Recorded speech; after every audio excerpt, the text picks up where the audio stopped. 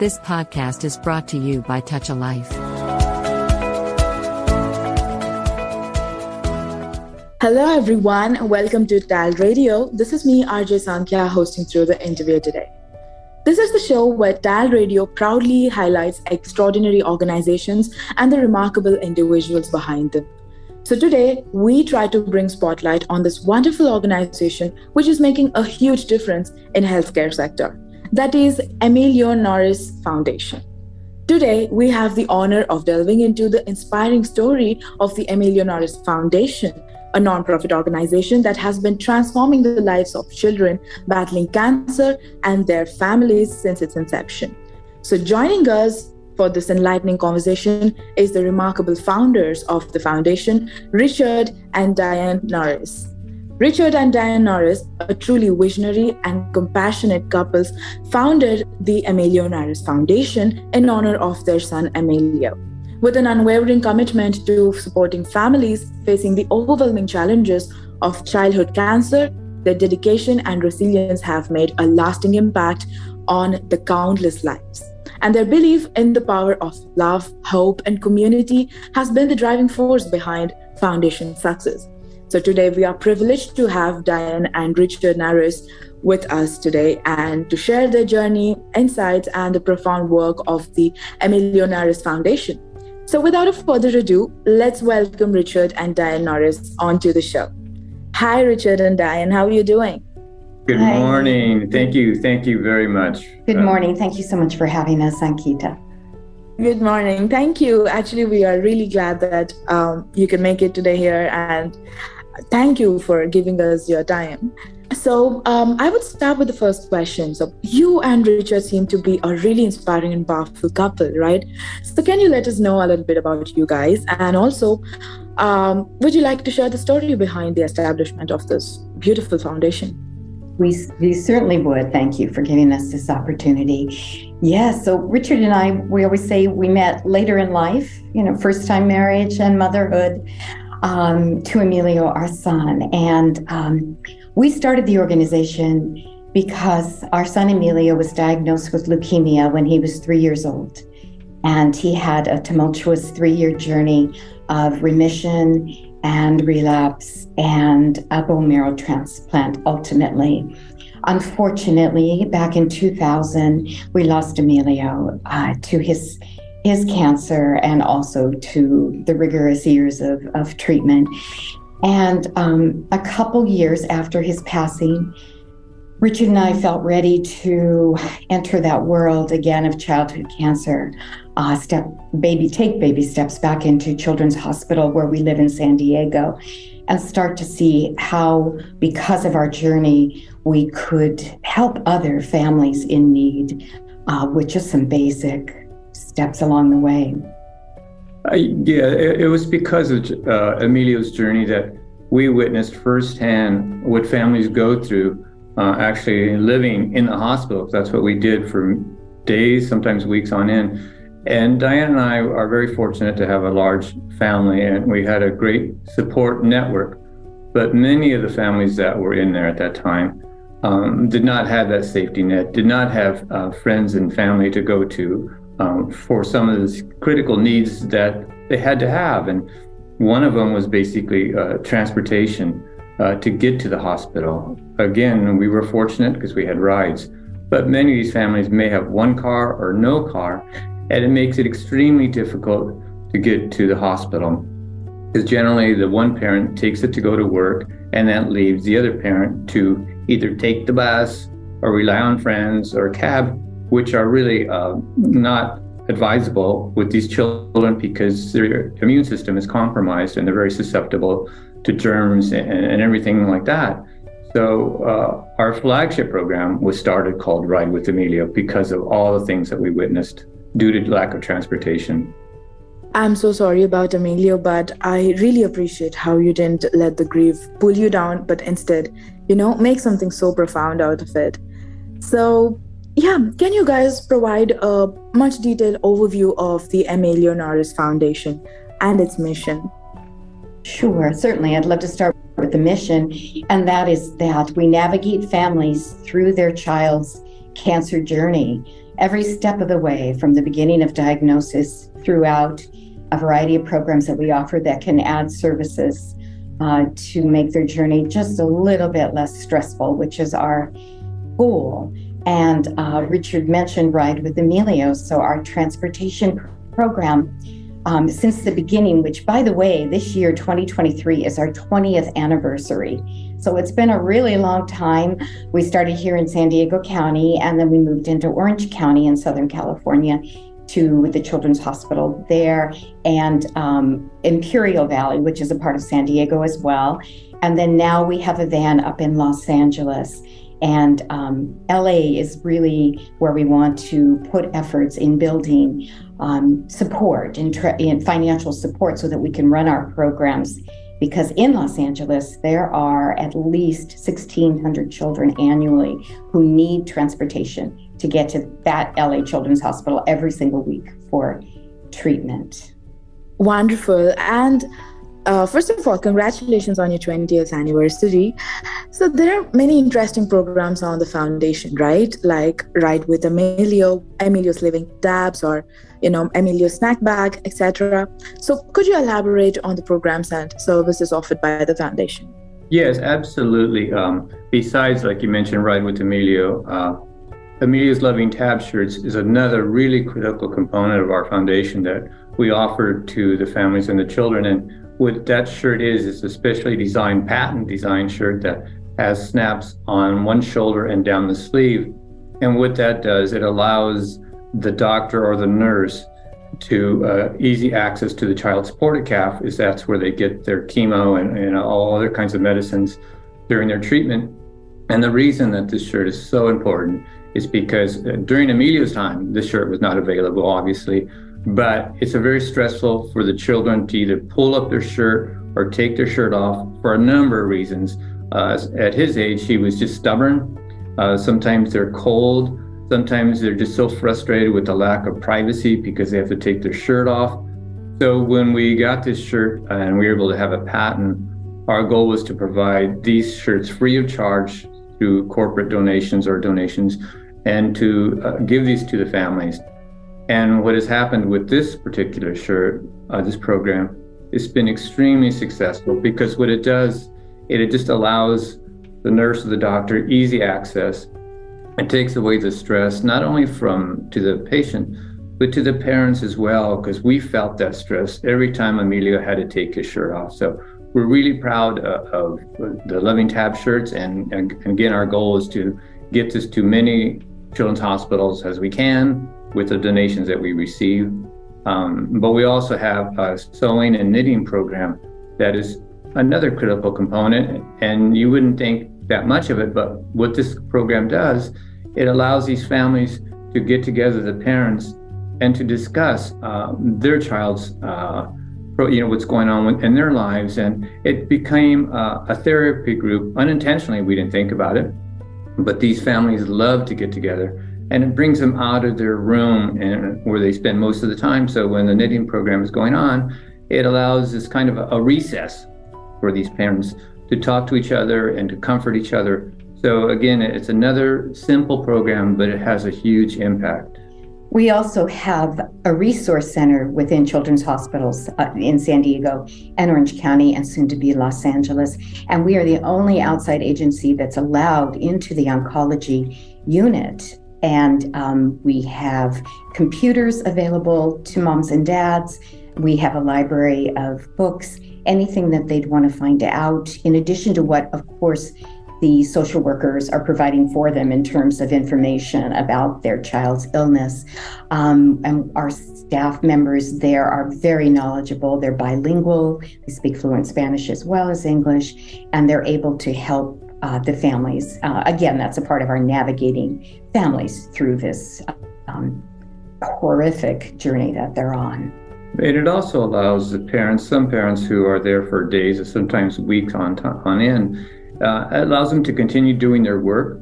Some use our fax and copy machine to send, communication. So it does a lot of these different things for these parents to help them continue to support their family. So it's really another critical program that allows these families to contribute and to keep their family strong and financially, hopefully, that will help them. Wonderful. So I'm sure there are many, but could you share some success stories or examples of how the foundation has positively impacted the lives of children and families? Yeah, we have so many stories, but one of the first ones that stands out in my mind is that there was a little boy with a brain tumor. He was 2 years old, and we're here in San Diego, but their home was about 45 miles away from the hospital. And before Ride with Emilio, they would have to come 3 times a week and by bus. They would have to leave their home at 4 o'clock in the morning, change several times to the buses, and then take the same over 3.5 hour trip back home with the little boy that had a brain tumor and was sick a lot of times after he got his chemo and his medicine to go back home. So when we started Ride with Emilio, they were one of our first patients. And when we went to pick them up, the parent couldn't believe that we were there, for one, and two, that it was free. And so it was just a remarkable difference in her that she was getting the support by this free transportation every day, whenever she needed, from her door to the hospital and back again in a safe, clean environment. And about a month later, the office, she brought like a whole case of avocados to pay us, and her gratitude, and it was just such a heartwarming thing. And we know that we were doing our job and to get these families to and from their appointment safely in a clean environment. And like Diane mentioned, if we can take a little bit of stress off this horrific disease to the families, we know we're doing our job. Something very unique about Ride with Emilio program is that the children are literally picked up right at their front door by ENF's drivers. And the van has music that always plays. The driver becomes like a family member to these families. They're so comforted by him or her. And then they're immediately taken to the facility for their treatment. And then, as Richard mentioned, picked up again later in the day and then taken home. And they're tired, exhausted after a day of chemotherapy and other treatments. And they're brought home safely and they can rest in a clean, hygienic way, as opposed to public transportation. So there are many stories to share, definitely. Thank you for that answer. So moving on to the next, in what ways does the Emilio Nares Foundation collaborate with hospitals and healthcare providers? Well, our programs would not be possible if we didn't have the relationship we do with these hospitals, because of course, the information from these families is very personal. And so we were lucky enough and privileged enough to have this relationship that we work very closely with the social oncology, social workers, to find out what parents and families need our services. So we work directly with them. So the hospital knows what kind of services we're providing and what they're getting from us. And it's a very close, good, excellent working relationship that is critical for the success of any program that you're working with a hospital. But we really see how that has helped us tremendously because of our 20 years of service to them and just impeccable, but also following every regulation to the T and everything. So it's just having a good relationship with these hospitals to make these programs successful. ENF's transportation director, actually program director, Luz Quiroga, has been with us since day one.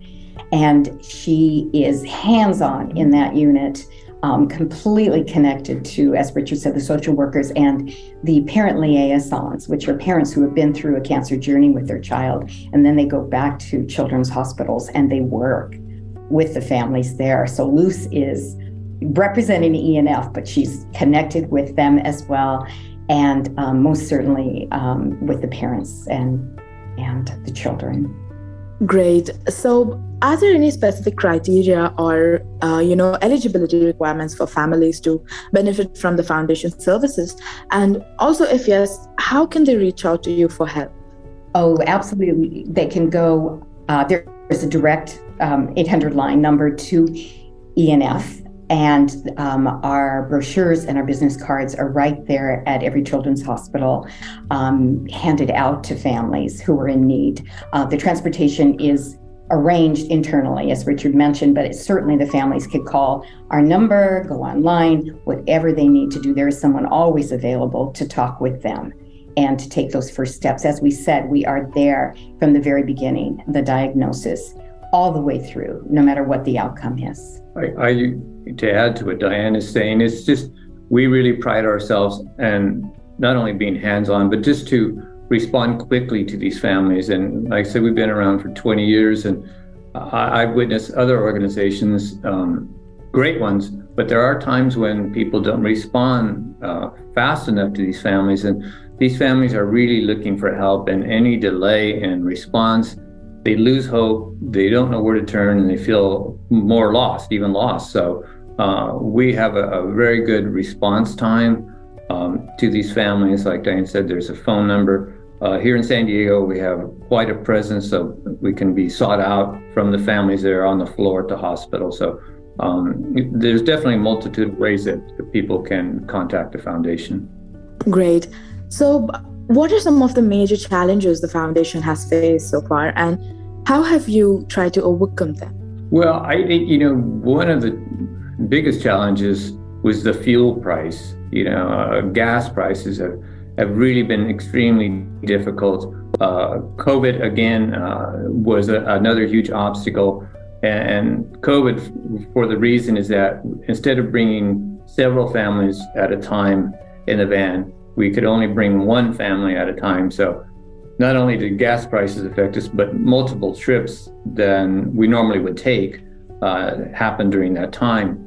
So, and another point I'd like to make is that during the pandemic, which certainly existed for almost 3 years, of course, as Richard said, one child at a time. So you can imagine our drivers, nervous anyways about making sure they're keeping their health good and solid, and they're testing daily before they get in that van to pick up a child, but also the amount of trips it would take in the course of a day with one child at a time in a different geographic area. San Diego is so huge that way, as is Orange County. And during the pandemic, we had not been in Los Angeles yet. So these are children who are used to wearing masks. They have to wear masks when they leave their homes if their blood counts are down. So counts are down, you put a mask on to go to the park, you don't go to school, and you put a mask on if you're going to be around anybody else. So here we are, right? We're just all trying to get used to wearing masks, and we're all scared to death of the pandemic. And then you have children, and they're going to clinic. They're getting in the van, they're going to clinic, but one at a time. So that was a huge challenge that ENF faced during that time. Great. So how can individuals and communities get involved and support your organization? Oh, we absolutely encourage them, again, to make that call or go online. There's even an area there for volunteers, so they can do outreach to say that they're interested in volunteering in some capacity. And we welcome that. I mean, one of the key parts of our own personal journey healing was when we started serving others. So for anyone out there in these big communities, there are so many different ways of helping ENF, and it's just about the outreach and the gratification, but also the passion and compassion that will come from helping others is always necessary. Great. So this might be a little personal question to you guys. So in the face of such an emotionally demanding work, what strategies do you practice to maintain your own well-being and resilience? Great question. To me, I'll answer my own personal, is that it's just my faith and my belief on why I'm here doing what I'm doing. I mean, it's the last thing I ever thought, before Emilio passed away, that I'd be doing this type of work or mission, calling, whatever you would like to say. But I feel very strongly that meditating and being peaceful and knowing that just in my heart that we're making a difference in families that need help, and And I just know I couldn't live the other way after Emilio passed away. And the other way means in a dark space, in a dark, in a room without really living. And I just knew maybe he nudged me to do something. I'm sure he did, nudged me to change my life and to be here and do something that's of value. And that is, to me, is to really see these families smile and see them have hope after going what they went through and what we went through, just to be in a better place. And I'll just add to that, I completely agree with Richard, but also there is no moving away from grief. Grief is always a part of one's life after a catastrophic loss of any kind. But the loss of a child, there's no sensibility. It makes no sense at all. But there comes a point where one has to make that choice. I can sit on the couch all day for the rest of my life, or I can get up and just start taking those small steps towards recovery. And that can be, as I mentioned, in service to others. But I also do believe that there is a greater purpose, certainly in my individual life, that there is more to be done. And Emilio would want us clearly to get up off that couch and move forward by helping others in what we knew intimately for so long. That is so touching, and I'm sorry if I've asked a question that has to take a lot of emotion. So, but yeah, this is really wonderful work that you guys are doing. And lastly, before we go, what message would you like to convey to our listeners about the importance of supporting the organization like the Emilio Nares Foundation? I would just like to say that there is an amazing group of people behind this organization. Richard and I founded it 20 years ago, and we're still very much involved. But there is a team of people running this every single day. And many of them, most of them, in fact, have been with us since close to the beginning.